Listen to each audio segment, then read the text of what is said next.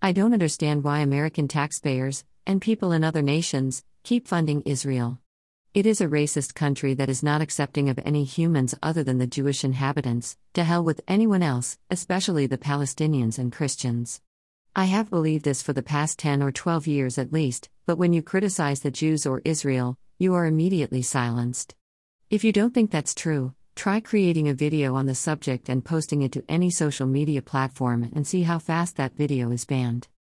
The far-right groups of Europe look to Israel for inspiration, which proves that Israel is simply a racist ethno-state that the Jews want only for themselves because of religion.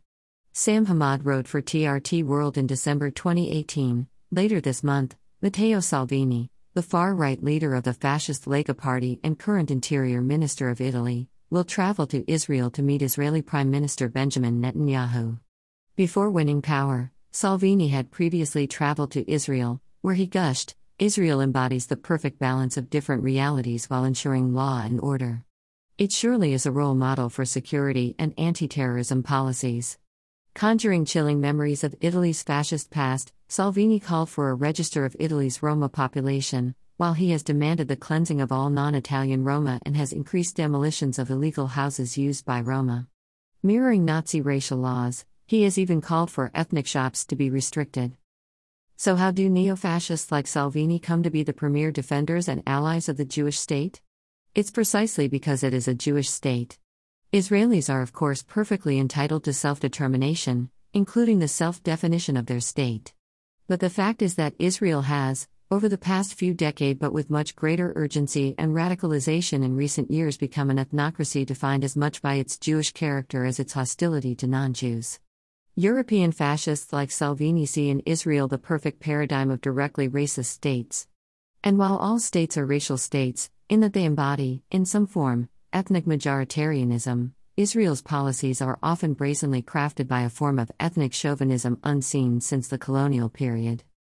Several years ago, it was discovered that Israeli health officials had been administering Depo-Provera to Ethiopian Jewish women without their consent, though the government had denied the allegations previously. Investigative journalist Gal Gabe became suspicious of the birth rates of these women, which had fallen drastically, so she interviewed 30-plus women in order to learn why. One of the Ethiopian women who was interviewed is quoted as saying, "They, medical staff, told us they are inoculations. We took it every 3 months. We said we didn't want to." It is alleged that some of the women were forced or coerced to take the drug while in transit camps in Ethiopia. Nearly 100,000 Ethiopian Jews have moved to Israel under the law of return since the 1980s, but their Jewishness has been questioned by some rabbis.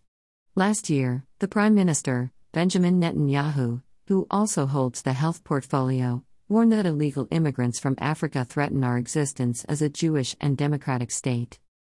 Alistair Dauber, Independent, Israel gave birth control to Ethiopian Jews without their consent.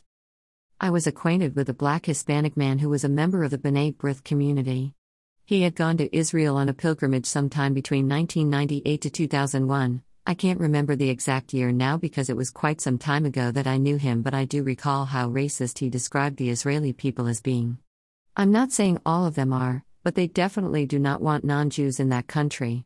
I know that Jennifer Teague, a mixed black German woman whose grandfather was the infamous Amon Goth, lived and studied there and even considered becoming an Israeli citizen at one point. She loved the country and its people, and maybe the reason that the people she met treated her so warmly, despite her being German, is because they knew, or hoped, she wouldn't be there permanently. I'm not sure why the black B'nai B'rith had such a negative experience, but I don't doubt that he did. Human Rights Watch has decried that Israel is guilty of apartheid and persecution towards the Palestinians, an accusation that was vehemently denied by the Prime Minister, of course. In a sweeping, 213-page report, the New York-based Human Rights Watch joins a growing number of commentators and rights groups who view the conflict not primarily as a land dispute but as a single regime in which Palestinians, who make up roughly half the population of Israel, the West Bank and Gaza, are systematically denied basic rights granted to Jews. Israel adamantly rejects that characterization, saying its Arab minority enjoys full civil rights. It views Gaza, from which it withdrew soldiers and settlers in 2005, as a hostile entity ruled by the Islamic militant group Hamas, and it considers the West Bank to be disputed territory subject to peace negotiations, which collapsed more than a decade ago. Human Rights Watch focused its report on the definitions of apartheid and persecution used by the International Criminal Court, which launched a probe into possible Israeli war crimes last month. Israel rejects the court as biased.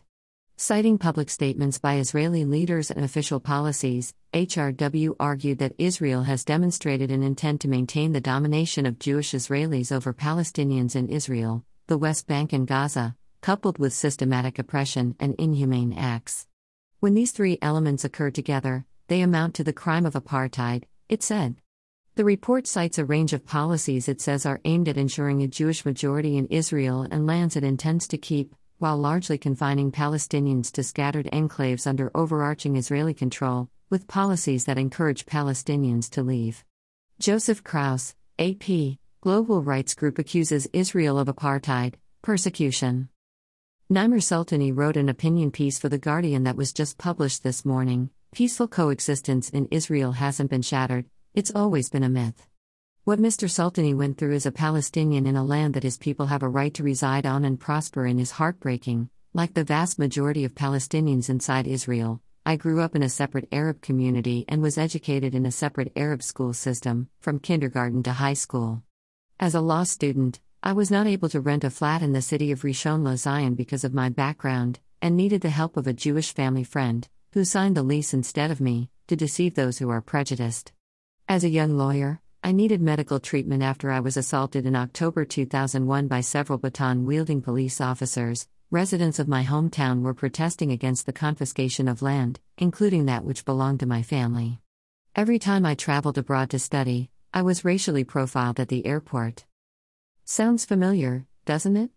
I dare say that what the Palestinians have gone through, and continue to suffer at the hands of the bigoted Jewish majority, is similar to what American blacks endured, and continue to, at the hands of white racists in the U.S., and the blacks of South Africa had to go through from prejudiced whites in their own land. We boycotted South Africa, and we battled against Jim Crow here in the States. What the hell makes the Israelis so damn special that people are cowed and afraid to speak out against the atrocities that they commit in the name of religion?